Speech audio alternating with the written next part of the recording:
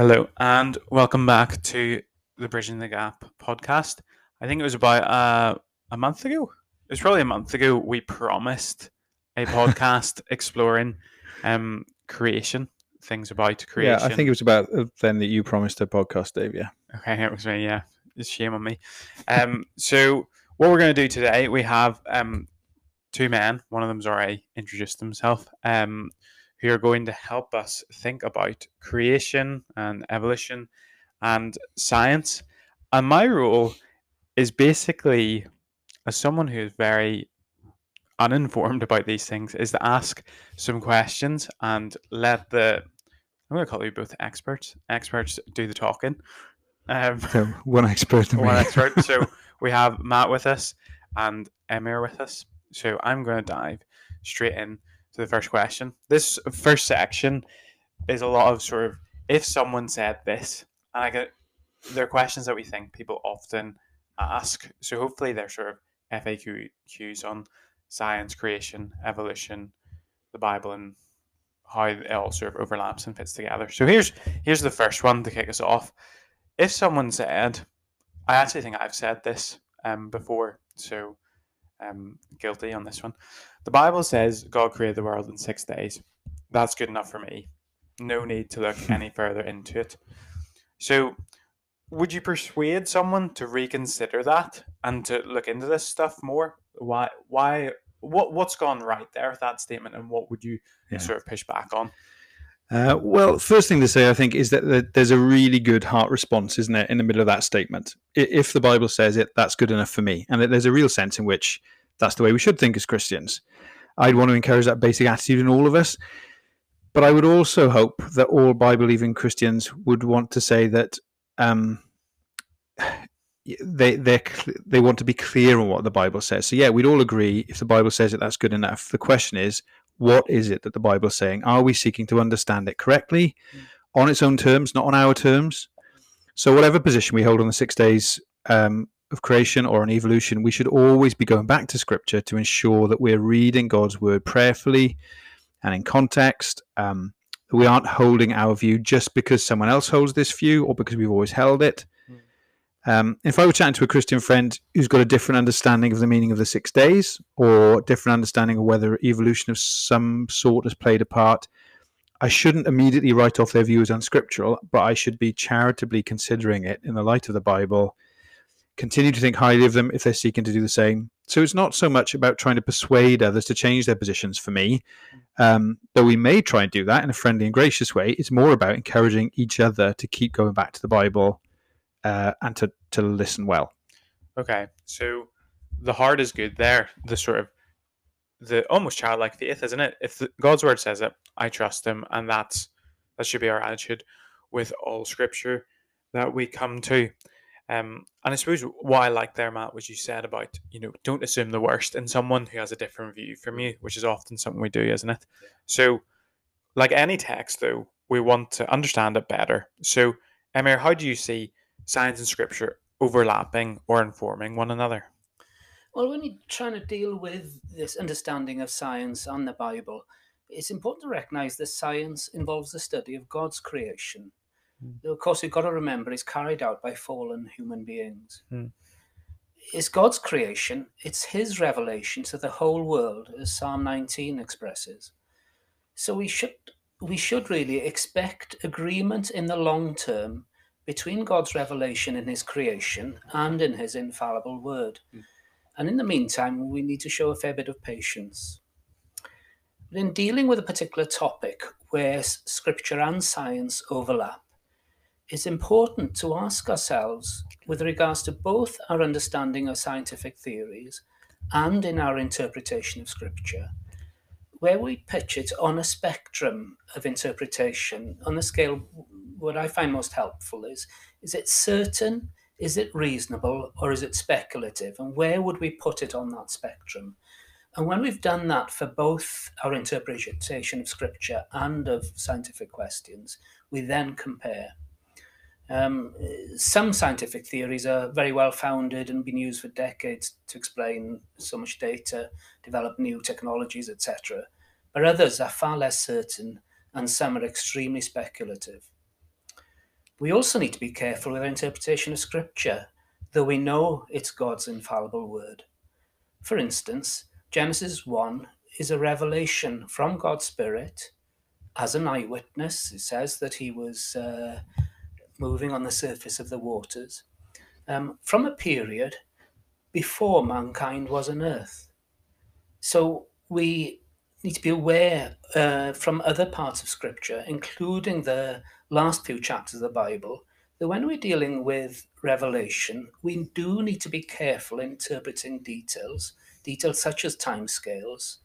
That's not giving a detailed answer to the question of timescales, but just outlining some important principles we need to keep in mind when you're dealing with areas of overlap between science and Scripture. Yeah, that's helpful. Whenever I think of that answer you've just given, I sort of think of Hope Explored, where Rico is talking about looking into the evidence about the Lord Jesus. So in your answer there, you said God's word is king, but he's also given us evidence in the world to study and to inform our interpretation of the Genesis account. So we will ultimately see overlap between scientific study and the scriptures, because that's the way God's designed this world. Which does bring me on to my next question on evolution as a whole, where some people say that Christians have compromised because they want science and the Bible to fit together. And I'm almost certain you've been asked this question in quite a probably hostile way. So the question would be something like, surely talking about evolution at all is compromise. Like, we've completely given in to the spirit of the age of this. Would you agree or disagree? Like, what happens if we, just don't even engage or look at evidence in this area? Yeah, well, I don't see it necessarily as a compromise to take the view that God used evolution in creating life. I know many Christians who believe that God has used evolution, macroevolution as well as microevolution in terms of processes. I feel we need to be careful not to go further than the Bible allows. See, in the Old Testament, the Bible is clear that God sends lightning, he controls the rainfall, he sets the limits of the sea, all by his word. And yet for each of these, we can say that there are natural processes of electrostatics, condensation, and the effect of gravity in a volume of water. There are processes that are responsible, in a sense. The fact that God acts by his word doesn't exclude possible mechanisms. So on that basis, I'd say we can't, purely on the basis of Genesis 1, exclude evolution as a mechanism. Having said that we can't rule it out, my own view is that I can't see how life could have started from just chemistry on the early Earth. And further, I'm of the opinion that natural selection has played a relatively minor part rather than a major part in shaping life. As someone said years ago, it seems to explain the survival of the fittest, not necessarily the arrival of the fittest. But I do see evidence for change, often comparatively sudden, in the fossil record over a long period of time. I believe it to be an open question, which is not entirely understood how that change happened. Okay, so what I think I've understood there, as quite a novice, but what I think I understood from that was we can believe in evolution, but there's a limit to how far we can go with this. So you've studied and looked into these things in great detail, and you see evidence for some form of evolution, and that doesn't mean that wasn't in God's sovereign control. So, Matt, would you like to add anything to that? There's a few things I could say. This gives me the problem when I follow Emir, when it's touching on the scientific theory. A lot of it's just going to be confirming I agree. But I'd say as well, I don't believe that a Christian holding to a form of evolution is necessarily compromising at all. I know many committed and sincere Bible-believing Christians who've wrestled with what Scripture authoritatively says and with the findings of scientists, and they've concluded that God used a process of large-scale, what Emir called macroevolution, of some sort to achieve his glorious creation goals. I'm not convinced by that understanding myself either, but I don't deny it can be sincerely held by someone who's seeking to submit to Scripture. Of course, I mean, the flip side to that is it can be a compromise in a bad sense if we accept a position hook, line, and sinker without asking what does Scripture say. But Christians of any viewpoint can be in danger of compromising in a bad way. I think that's the point. Yeah. Yeah, if I could just add in here, possibly another example, which is not as controversial, but just to illustrate the principles involved. Science answers the question of how did I come to be who I am in terms of a seemingly random race between billions of sperm. Do we take the view that this contradicts David's description of God having knit him together in his mother's womb? Or do we accept both descriptions and conclude that God is in sovereign control of that race? And Christians can often argue that God doesn't use random processes. Well, if who we are, each of us, can be viewed as the seemingly random race between sperm, it seems to me just slightly inconsistent to say that God simply doesn't use random processes and use that as an argument against evolution. Yeah. It's an interesting question to reflect on. Yeah, and that's such a brilliant example, isn't it, to think about how God is using these random processes, such as billions of sperm, and yet he also knit us together in our mother's womb. And ultimately, for Jesus to come from the line of David, descended from Abraham, from Adam, it's God's sovereign control over all things, even seemingly random things. And this next question, I'm going to be honest, it does baffle me a wee bit, but I will ask it because obviously people have this viewpoint. If someone said, we don't need to believe in a literal Adam and Eve, how would you respond to that question? Well, I think something Emir said just a few minutes ago, so it's really helpful to apply in a slightly different way, in terms of it, whether our interpretations of Scripture are certain or pretty uncertain or somewhere in between. I think it's similar in terms of how important certain doctrines are in the Christian life. So the resurrection, for example, of Jesus is right at the center of the gospel. If someone doesn't believe that, that is a major problem. Yeah. And then you've got a kind of a sliding scale as to how important things are. And I think that kind of applies to this question, because someone can, of course, be a Christian and hold to Adam and Eve not being historical individuals. If I'm speaking to someone who doesn't believe Adam and Eve were historical individuals, I'm not going to say that person can't be a Christian, because that belief is not core to the gospel. It doesn't directly impact on whether someone believes that Jesus is the Son of God who rose from the dead. If you don't believe those core truths, then that's a salvation issue. And I think someone can love the Bible as God's infallible word and hold to that view as well. But, so here's the but. I would say that if a Christian holds to the idea that Adam and Eve weren't historical individuals, they need to consider the biblical problems associated with that view. So I'd argue it's not just that they've not read Genesis 1 and 2 in context, but also the fact that Scripture elsewhere assumes that they were real historical individuals. Adam appears in biblical genealogies, for example, in 1 Chronicles, Luke 3, they treat Adam as historical. Paul builds his understanding of the working out of our salvation on us being either in Adam or in Christ. You can read about that in 1 Corinthians 15, Romans 5. And that understanding that Paul has there breaks down if Adam wasn't a flesh and blood individual in whom we fell and sinned, because he was the representative head of the human race. So it's very problematic, I'd say, not to see Adam and Eve were the first historical flesh and blood humans. As with the 6 days, this isn't a litmus test of someone's spirituality at all, but I do think this is one of the clear and key truths that's important to hold on to, whether we believe in a literal creation week or creation over long periods or theistic evolution. Yeah, I agree with everything Matt said. And just to add, in Hebrews 11, of course, Abel is mentioned as an example of faith. So surely we need to view Abel as a historical person. And it's just difficult for me to hold that a historical person had figurative parents.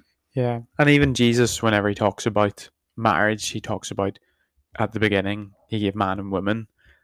So maybe I'm a bit more extreme than both of you, but I feel like that is really shaky ground, like a Jenga tower. Like if you remove a historical Adam and Eve, like surely you then just start picking and choosing what comes next. But I suppose, as you say, it's not a central issue, but I feel like it's one of those key pillars of, I just feel like it's a slippery slope. But to sort of move on more on the creation evolution sort of topics, this might seem like quite an obvious question to be asking to a professor of science, but is Genesis written as a scientific textbook? Well, clearly not, really. I mean, it's God's revelation to all mankind. It's written in an accessible language so that all of us can understand it reasonably. And I suspect that if it was actually written and meant as a scientific textbook, I'm not sure we'd still understand much of it. Now, I think a key point here is that it also describes everything, not only in accessible language, but from our human earthbound perspective. For instance, it describes the sun going around the earth as we view it. There's nothing wrong with that. Science describes everything from some kind of external, abstract perspective, looking in on a system from outside. And in that way, we see the earth as turning around the sun. But recognizing this difference, both in the type of language and in the perspective from which things are described, is crucial in comparing Genesis 1 with scientific theories. The Holy Spirit, as the eyewitness in Genesis 1, and acting in a sense as God's site manager, is hovering over the surface of the waters. He tells us the vantage point from which the events are described, as any good eyewitness would. And of course, he is also the site manager for the new creation too, in the way that he works in each of our lives. Yeah, that's a brilliant image, isn't it? The Holy Spirit as the site manager. I like that, yeah. Matt, any additions to that? Is Genesis written as a scientific textbook? Well, I agree with what Emir said. We should always seek to understand God's word in the context of how it was originally written and understood. And whilst it does touch on matters that interest contemporary scientists, it wasn't written for them. It was written for the people of Israel and for all humankind, to make the points that we thought about in our first few sermons on Genesis, that when we look at creation, we can say God did this. So Genesis 1 is primarily about who made the world and why he made the world. It's not a book that speaks primarily of the how, the process. And that's what would be of primary interest to a science text. So that's my layperson's way of agreeing completely with what Emir just said. Yeah. It's a similar sort of question. So it's not written as a scientific textbook. Is it written as a historical book? My answer would be yes, it's absolutely an historical book. But we need to remember that it's not a 21st century style history book or a 20th century style history book. The vast bulk of Genesis, when you read it in context, seems very clearly to be written as a recounting of historical events as they happened. So when you read the repeated phrase in Genesis, these are the generations of, that ties all the sections together as speaking of historical individuals like Adam, Noah, Abraham, and so on. But it's not necessarily written in the way that a modern historian would write. For example, it's probable that generations are missed out in the genealogies, which a modern historian wouldn't do unless they flagged that up anyway. Yeah. And when you look at the first section of Genesis, it's speaking of the very beginnings of the history of our cosmos. You know, Emir mentioned that there's no human witness. It's the Holy Spirit who's there as the site manager. But this had to be revealed directly to Moses. It's a unique phase of history. Pre-humans, pre-plants, pre-animals, pre-seas, pre-stars. Yeah. So it's no surprise that it's also a rather different type of literature, I'd argue, than Genesis 2, verse 4 onwards. It's organically connected to it, yes, written by the same author, speaking of things that happen in space and time, but not necessarily in the same way as the rest of Genesis does. So that's why I think it's possible for Bible-loving Christians to have different views of the 6 days and not necessarily be compromising in doing so. But we would all basically agree that, yes, this is an historical book describing things that took place in space and time. Yeah. So would it be, it's almost like Genesis 1 is the wide angle camera lens, and then it zooms in for Genesis 2 onwards in some ways. Yeah, that slows down. Yeah. So I can imagine as well. I can imagine someone 2,000 years from now reading some of our history textbooks and being like, "This isn't the way history is written," and you'd say, "Well, of course not. It's like 2,000 years have passed. It's going to be different styles and different generations." Emir, what would you like to add? Well, I would just say yes, it is a historical account, but not necessarily history as we know it. Just to say that 5 times it's repeated in Genesis 1, the refrain, and God said, and then it says, and it was so. It's describing events that happened. Now we have to take care in handling it as a revelation of what happened, care with timelines. We have to take care to consider the language and perspective and not to insist on details that may not be clear. But that repeated refrain can't be dismissed. It describes key events that happened in creation. It is historical, yet not history in the usual sense, as there were no humans around to describe it. Great. So some people would say, Matt, I think this is more sort of your question in some ways, but some people would describe the first chapter, maybe more of Genesis, as a myth. What does that idea mean? Well, the difficulty here is that different biblical commentators use that word myth in quite different ways. When over the years, as I've read things written on Genesis, sometimes someone will say it's myth, and I'm like, no, I completely disagree. And occasionally a commentator will use the word myth, and I think, I don't like the word, but I think I basically agree with what you're saying. So the thing is, though, most commentators, when they use that word myth, use it in the sense of a made-up story to convey a more general truth. And I don't think we can accept it as that the text and the rest of Scripture is clear that God made the universe and was active in the lives of the real events, the real people recorded. These aren't made-up stories. But some commentators, as I say, use the word, and helpfully, I think, to try and explain that Genesis 1 is a different type of literature to Genesis 2. And I'd agree with that up to a point. I mentioned that in an answer to the previous question. For example, and I mentioned this in my sermon on Genesis 1, it's beautifully structured, Genesis 1. It's repetitive in a way that the rest of Genesis isn't. It's got poetry-like aspects to it. But if someone's using the word myth in that way, okay, but I don't think the word myth is helpful there. I wouldn't use the word myth for that, because that implies to most people that Genesis 1 doesn't speak of real historical happenings, and it does. So my short version of that is, no, it's not myth. Yeah, and I think that what the idea of myth people are using it as is almost like a parable, like an earthly story with a heavenly meaning. So it's not literal. It's like the story of how the snake lost his legs. Like that's sort of the idea, isn't it? But you're saying no, that's completely wrong. So we're going to circle back around a wee bit to more thoughts on evolution. So what are Professor Mack's practical principles on this topic?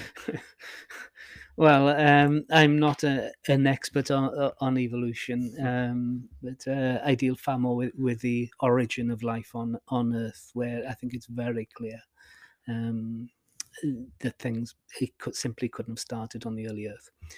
But in dealing with the question of evolution, firstly, I think it's important to ask what's meant by evolution, because it's used in a variety of senses. The origin of life from chemistry on the early Earth, evidence for change in the fossil record, a theory, usually natural selection, to account for those changes in terms of large scale, as in macroevolution, or smaller scale changes, or as a philosophical position that simply assumes there's nothing other than natural processes. It's very important when you're talking with anyone to actually try and clarify what is being discussed. And secondly, I think in discussing with people, ask what is the evidence and where do presuppositions come in, because they do. And thirdly, I think just be aware that theories aren't cast in stone, as it might appear. There's considerable discussion currently. I've been to scientific conferences discussing as to whether natural selection is sufficient to explain observed changes. There are many people saying that actually we need a new variant on theory. These are people who are not Christians, it's just general scientists. I can say a fair bit more on this if anyone wants to discuss with me at another point. But with regards to the origin of life on the early Earth, it's been very interesting to me that scientists have been saying increasingly over the last decade or so that there's a need for new physics to explain how life came about. But I just wonder whether such a statement could be interpreted as a recognition that science as we know it is telling us that life couldn't have started from just simple physics and chemistry on the early Earth. I feel like one of the things I've found very helpful in that is it's really important to find out what they mean by evolution. So define terms is obviously really important. And that's obvious in lots of different ways. If someone says, I don't believe in God, you almost have to ask, okay, what God do you not believe in? Because it's probably very likely I don't believe in that God either. So I suppose a helpful principle is always to define terms and ask questions, as the Lord Jesus often modeled. So we've talked a wee bit about evolution.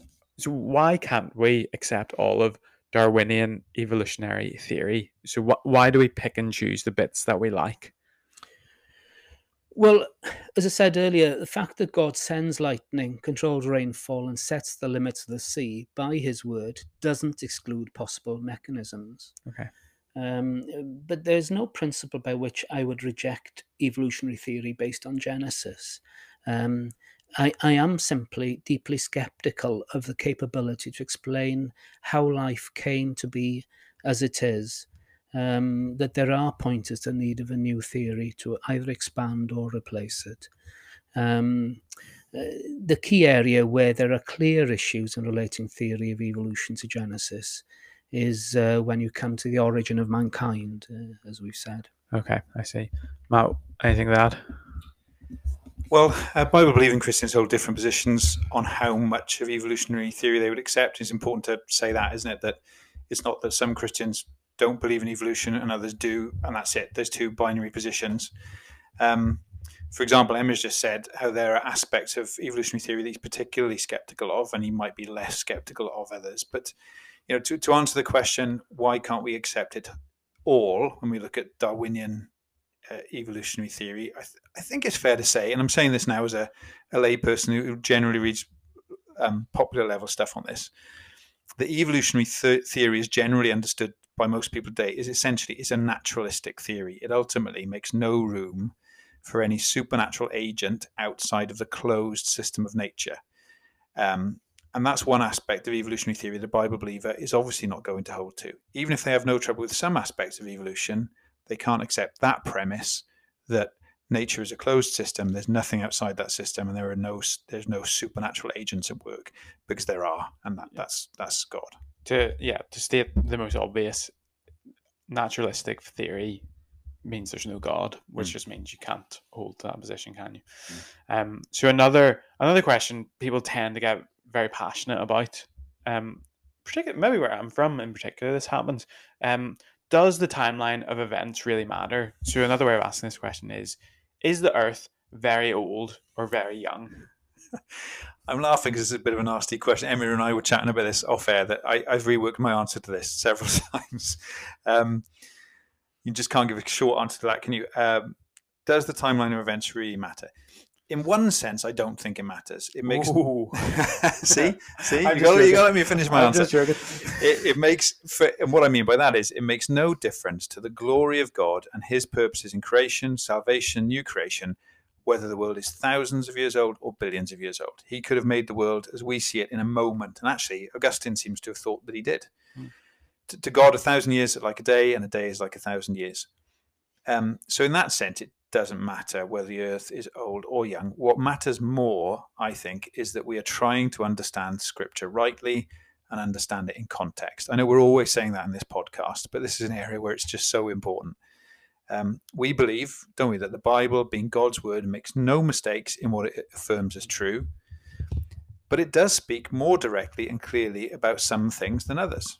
So Genesis 1 is very clearly and unambiguously, I would say, claiming that God made the cosmos from nothing and designed and shaped the world we see. I think it's less clear that Genesis 1 is unambiguously recounting straightforward chronological history. A lot of Christians would argue that, but I think that's less clear. Genesis 2 verse 4 onwards, as I said earlier, does seem to be recounting straightforward chronological history. So the period over which God created and shaped the world is not as clear and certain as, for example, the historical reality of the creation of Adam and Eve. So, having said all that, I don't think it's helpful to be dogmatic about the age of the earth when the Bible doesn't directly speak to that issue. We shouldn't make such things non-negotiables, or, as we said previously, litmus tests of someone's spirituality, or a test of whether they really trust God's word. In short, Genesis makes no mistakes, but it speaks with differing degrees of directness and clarity about different matters. And I think the old or young earth question is not something that's directly and unambiguously addressed by Genesis. Okay, so like you mentioned about how context is important. I can imagine someone overhearing someone else say, Matt said it doesn't matter how old the earth is. And you say, well, no, think about the context. It's in a podcast where Matt is talking about how important this is. So context matters. Good illustration. So, for example, we can we're not comparing the two things with the Bible and our answers today, but No, yeah. if someone wants to hear my no, it doesn't matter in context, they need to listen to the whole answer, Yeah. not just that sentence. Yeah. And it's the same with our approach to scripture. Yeah. So important. Exactly. Yeah, in this question of the importance of the timeline, I can give two contrasting answers depending on who I'm talking to. It's not a fudge or avoiding the issue. Let me explain what I mean.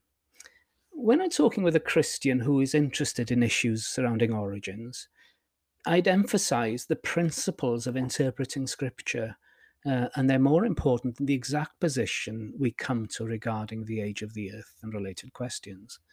As Matt said, it's not a fundamental issue of faith. I discuss the issues involved without seeking to persuade the person to change their position. This is the approach I would take with the majority of believers.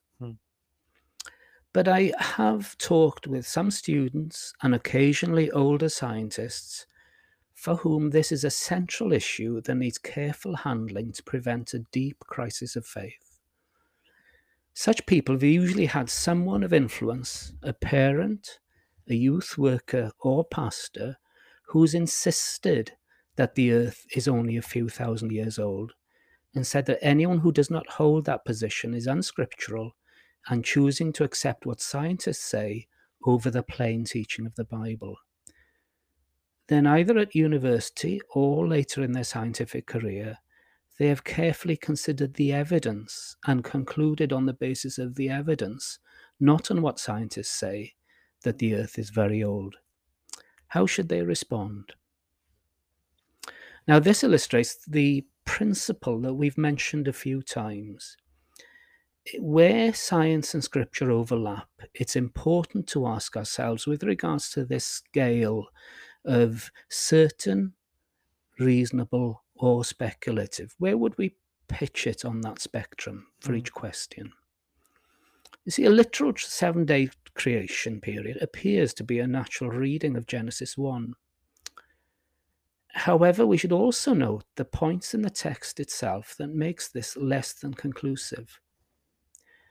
Firstly, Genesis 1 is a revelation from the Spirit, and we are aware of the care we need to take in interpreting revelation, particularly with regards to timescales. Secondly, Genesis 2 describes a continual upstreaming over an extended period of either water or mist to water the earth before man was on earth. This could, I guess, describe a 2-day period between days 3 and 5, but the imperfect tense use suggests a much longer period.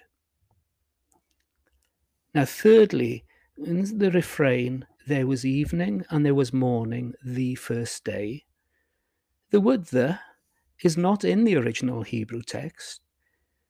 In the Hebrew text, it only comes for days 6 and 7, when we humans were on earth. So on the certain to reasonable to speculative scale we mentioned, I'd suggest a creation period of 7 consecutive 24-hour days is reasonable, but not certain. And the insistence that such students had previously met in a church context on this point had unintentionally set up a later crisis of faith where they had to face up to very strong evidence for an extended age of the earth. See, a couple of things I've picked out there is really helpful is when we're in Revelation, we talked about how timelines, dates, ages, we need to carefully interpret them. It's not just what we see on face value. I think as well, I suppose, is very helpful for me, Emma, because I think I would have been, well, even now, I would have been very guilty of being too simplistic or dismissing the issue and saying to a young person, I have no problem with God doing it in 6 days.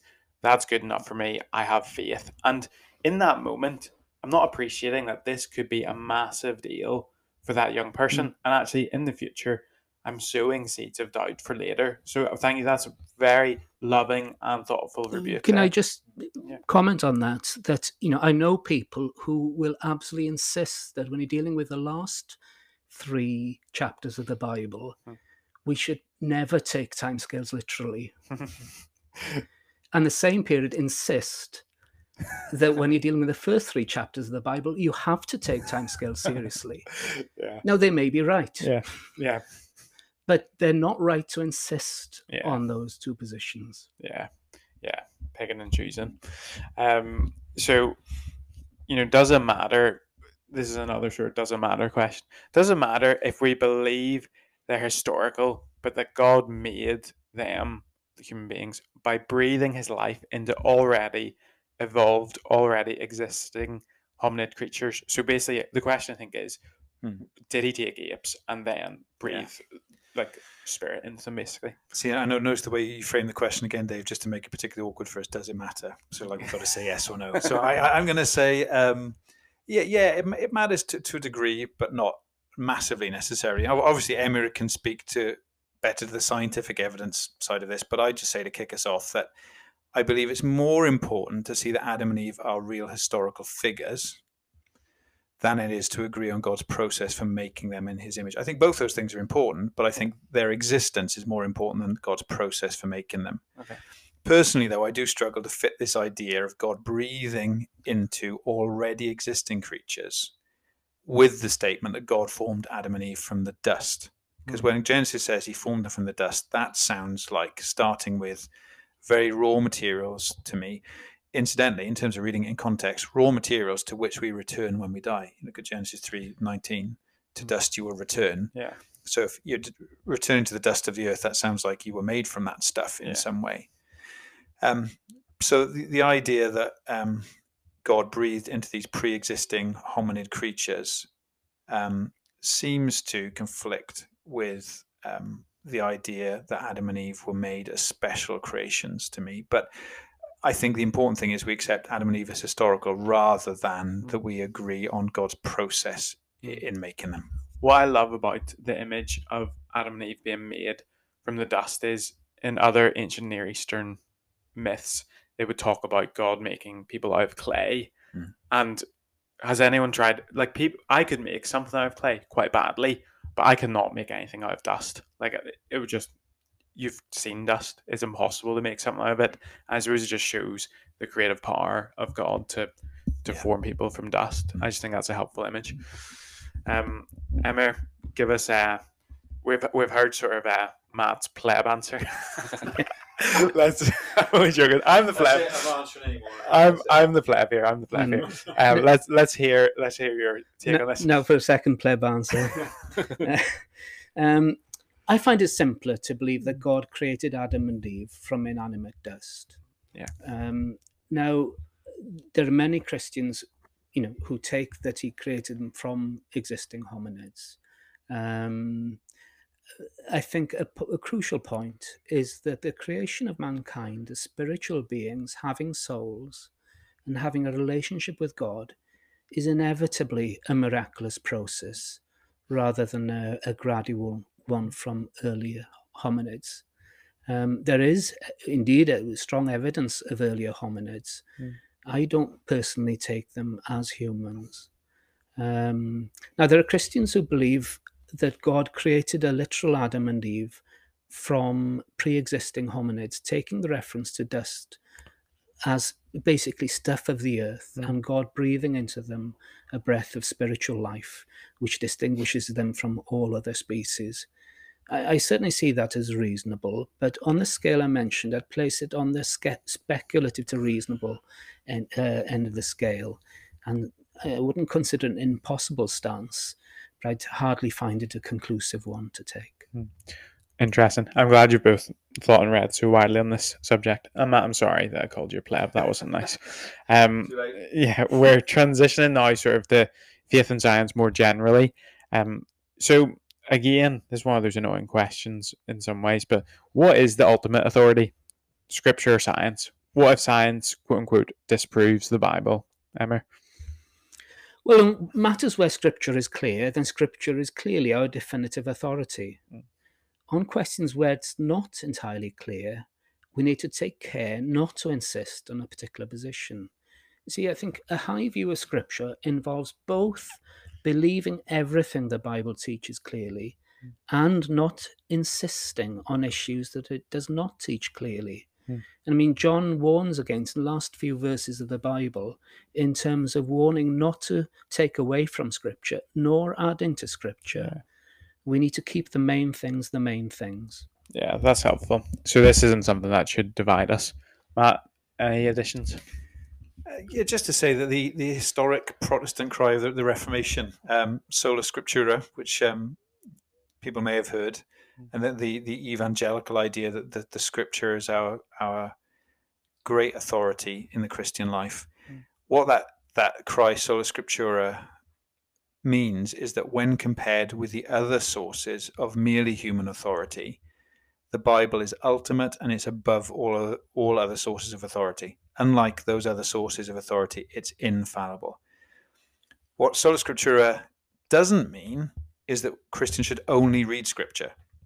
It doesn't mean that we should forget that God has also revealed himself through creation, his general revelation, which he's graciously made discoverable and observable. And as Emir has helpfully said, Scripture speaks more or less directly on certain issues. For example, as we touched on this previously, it speaks very clearly and totally unambiguously about the physical resurrection of Jesus. But then, to take maybe a daft example, it speaks much less clearly about forms of church government, which we can debate as Christians. So for that reason, we should hold our interpretations and understandings of certain issues more or less firmly, depending on how directly and how clearly Scripture speaks of them. Where it doesn't speak directly to an issue, or the interpretation is less certain, I mean, I just do find it really helpful, the scheme that Emir's mentioned about certain reasonable speculative, thinking about where our interpretations are on that spectrum. Where things are more at the speculative end, we should obviously insist on them less. We should be careful not to make dogmatic statements that try to bind people's consciences or act as litmus tests of their spirituality. So just as scientists' theories and interpretations of the data that they see in general revelation can be mistaken, so can our interpretations of Scripture sometimes, especially when the passage of Scripture concerned is less direct and less clear. As for science disproving the Bible, that simply isn't something that we as Christians need to fear, because all truth is ultimately God's truth. And when all the facts are clearly known one day, on that great day, that there will be seen to be, Emma's touched on this already, no contradiction with Scripture. Yeah. It is amazing to think that when we're in glory, we'll have a bazillion years and more to see. He makes up words as well during podcasts. Yeah. Just to see, well, it's just true, to see the glories of creation. Amen. So we've been talking about the Bible and about creation throughout this podcast. So could you highlight some of the similarities and differences between general revelation, as in creation itself, and then special revelation being Scripture? Matt, do you want to go? Yeah, I think we have sort of touched on this a fair bit, but it gives a chance to sum up and maybe to clarify our terms. So general revelation is the way that God has revealed himself in what he has made, and all people can see general revelation. Special revelation is speaking of when God reveals himself more directly and specifically. And of course, we're primarily talking about the Bible, Scripture, when we say special revelation. So there's similarities and important differences between the two. In conversation with Emir, I think the phrase he's used before is that there are these are both from God and they're both good, but there's also sort of an asymmetry about them in the sense that they apply and work in different ways. Yeah. So the similarities would be that both general revelation and special revelation are ways that God reveals himself. And God always reveals himself infallibly. He doesn't make mistakes. So yes, creation has been damaged by the fall, but God is still clearly revealing himself through general revelation, just as he does in Scripture. Another similarity would be that they don't contradict each other, and they will finally be seen to be in complete agreement. We might not understand how in all the details, but they will be seen to be in complete agreement. Third similarity I'd mention is that both are given in the goodness and mercy of God, and both in different ways bring him glory. Psalm 19 speaks of this. The differences would be, I mean, there's loads we could list here, but one would be that general revelation reveals to fallen humanity that there is a God and that he is great. But unlike the special revelation of Scripture, that general revelation doesn't tell us the things about God we desperately need to know, to relationally know him, that he is a triune God, that he's holy, that he loves us, that he sent his son to save us. So that's a big difference, a big distinction. Another one would be that special revelation is specific. It states propositions and truths and commands and promises to us about God and his ways, whereas general revelation speaks in a non-propositional way. So though the beauty and intricacy and the discoverability of nature and the fact that certain things can be rationally deduced from creation, they shout loud and clear that there is a creator. That's true, but general revelation alone is not enough to save. This is so important to stress. In fact, by itself, general revelation actually condemns rebellious humanity because it leaves them without excuse. I'm just thinking of these words from Romans 1. When Paul's talking about the wrath of God against sinful humanity, and he says, what can be known about God is plain to them because God has shown it to them. For his invisible attributes, namely his eternal power and divine nature, have been clearly perceived ever since the creation of the world in the things that have been made, so that they are without excuse. So general revelation, when human beings see it and the evidence it communicates to them and yet reject God, it's actually condemning them by itself, whereas special revelation speaks saving truth and is what the Holy Spirit uses to bring salvation. Now, you also hear Christian testimony sometimes that God has used general revelation and in conversations with other Christians and the evidence of that to draw them to Christ, but ultimately the special revelation of the gospel is what's needed to change a human heart. Yeah. I think I'm always helped as well. Like Jesus uses general revelation in his teachings. You know, he says, "Consider the lilies, consider the birds." It's not like he's saying, "Well, let's just look at what Moses said." He uses the natural world to illustrate points about the Lord. Emir, your thoughts? Yeah, I mean, Matt's dealt with the question of similarities and differences. Just to mention what he said at the end, that I have a friend who's done a lot of mountaineering, including in the Himalayas, and it led him to just the sense of God's presence in mountains, led him to come to trust him. Regarding Psalm 19 and the God's general revelation in creation, I think I just add a couple of points, I think, with regards to its significance. I'd like to just read the first 4 verses of the psalm, if I may. The heavens declare the glory of God. The skies proclaim the work of his hands. Day after day they pour forth speech. Night after night they reveal knowledge. They have no speech. They use no words. No sound is heard from them. Yet their voice goes out into all the earth, their words to the ends of the world. Creation speaks to everyone across the world concerning the glory of God. It declares his glory. At the time David wrote, God has given his word to one small chosen nation of Israel. Yet David says he had revealed himself to the whole world. Is a sense which should not be misunderstood, that there is no one on earth who has not heard of God.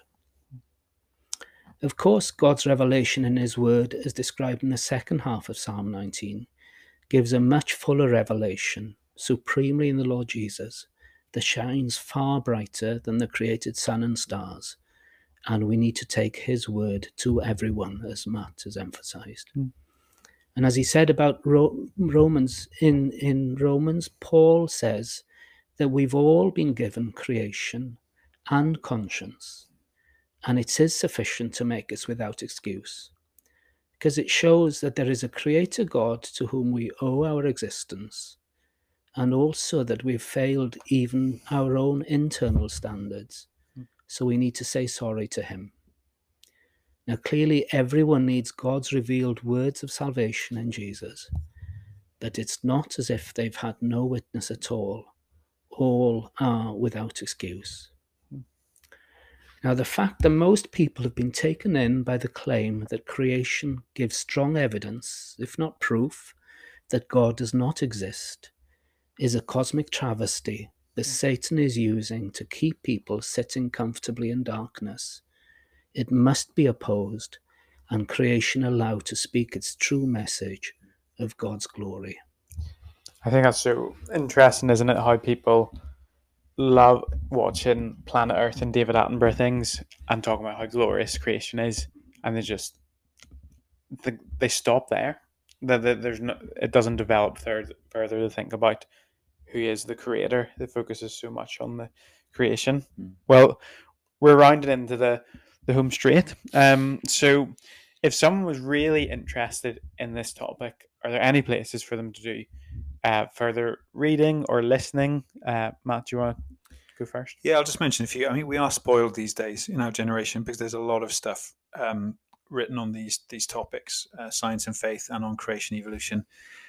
So I just mentioned, I read several years ago now, C. John Collins' Science and Faith. So that's not just about creation, but about how we as Christians grapple with these ideas of the connections between science and faith, and how ultimately all truth is God's truth, and will not be seen to contradict Scripture. So Science and Faith, C. John Collins, I found very helpful some years ago. More recently, I read a book mapping the origins debate. Gerald, I think it's Rau, R-A-U. I found that really helpful because before reading that, I kind of thought that there were 3 or 4 different Christian positions on creation evolution, for example. You know, people who believe 6 literal days, progressive creationists who think it's long periods, and then theistic evolutionists. And he's basically said, no, it's far more complicated than that. And people have far more different positions on the different aspects of those theories. And he just maps it out really helpfully. It's not primarily about what he believes, so that comes through, but it shows that Bible-believing Christians can believe this whole range of things. It also makes clear a few positions on that spectrum that are very problematic for Bible-believing Christians. So as a general map of the terrain, I found that really helpful, mapping the origins debate, Gerald Rau. Lastly, I just mentioned Wayne Grudem. Shock. In his Systematic Theology, or his Shorter Doctrine book, I think. Grudem takes the position of progressive creation over long periods of time, and no meaningful sense in which he believes in evolution. But what I think he does do quite fairly is he maps out the other positions and shows how Christians can hold to them and why they hold to them. So I find Grudem very helpful on this as well. Amir? Yeah, just a comment on the different positions that there are. I have found it in practice crucial to not join one particular camp, but to consider each issue on its own carefully, read different positions, and consider. I just think that's an important principle to add. In terms of what's out there, Matt talked about Science and Faith by Jack Collins. It's C. John Collins is his name on books. He's a very helpful writer. He trained as an engineer or scientist, I can't quite remember. But he's also the Old Testament editor of the ESV Bible. So he's very good understanding of both sides. And he is a helpful book. Did Adam and Eve really exist? Who they were and why you should care? Where he discusses the different positions, while being careful not to exclude positions with which he might not agree. And he's a more recent book as well, Reading Genesis Well, Navigating History, Poetry, Science and Truth in Genesis 1 to 11.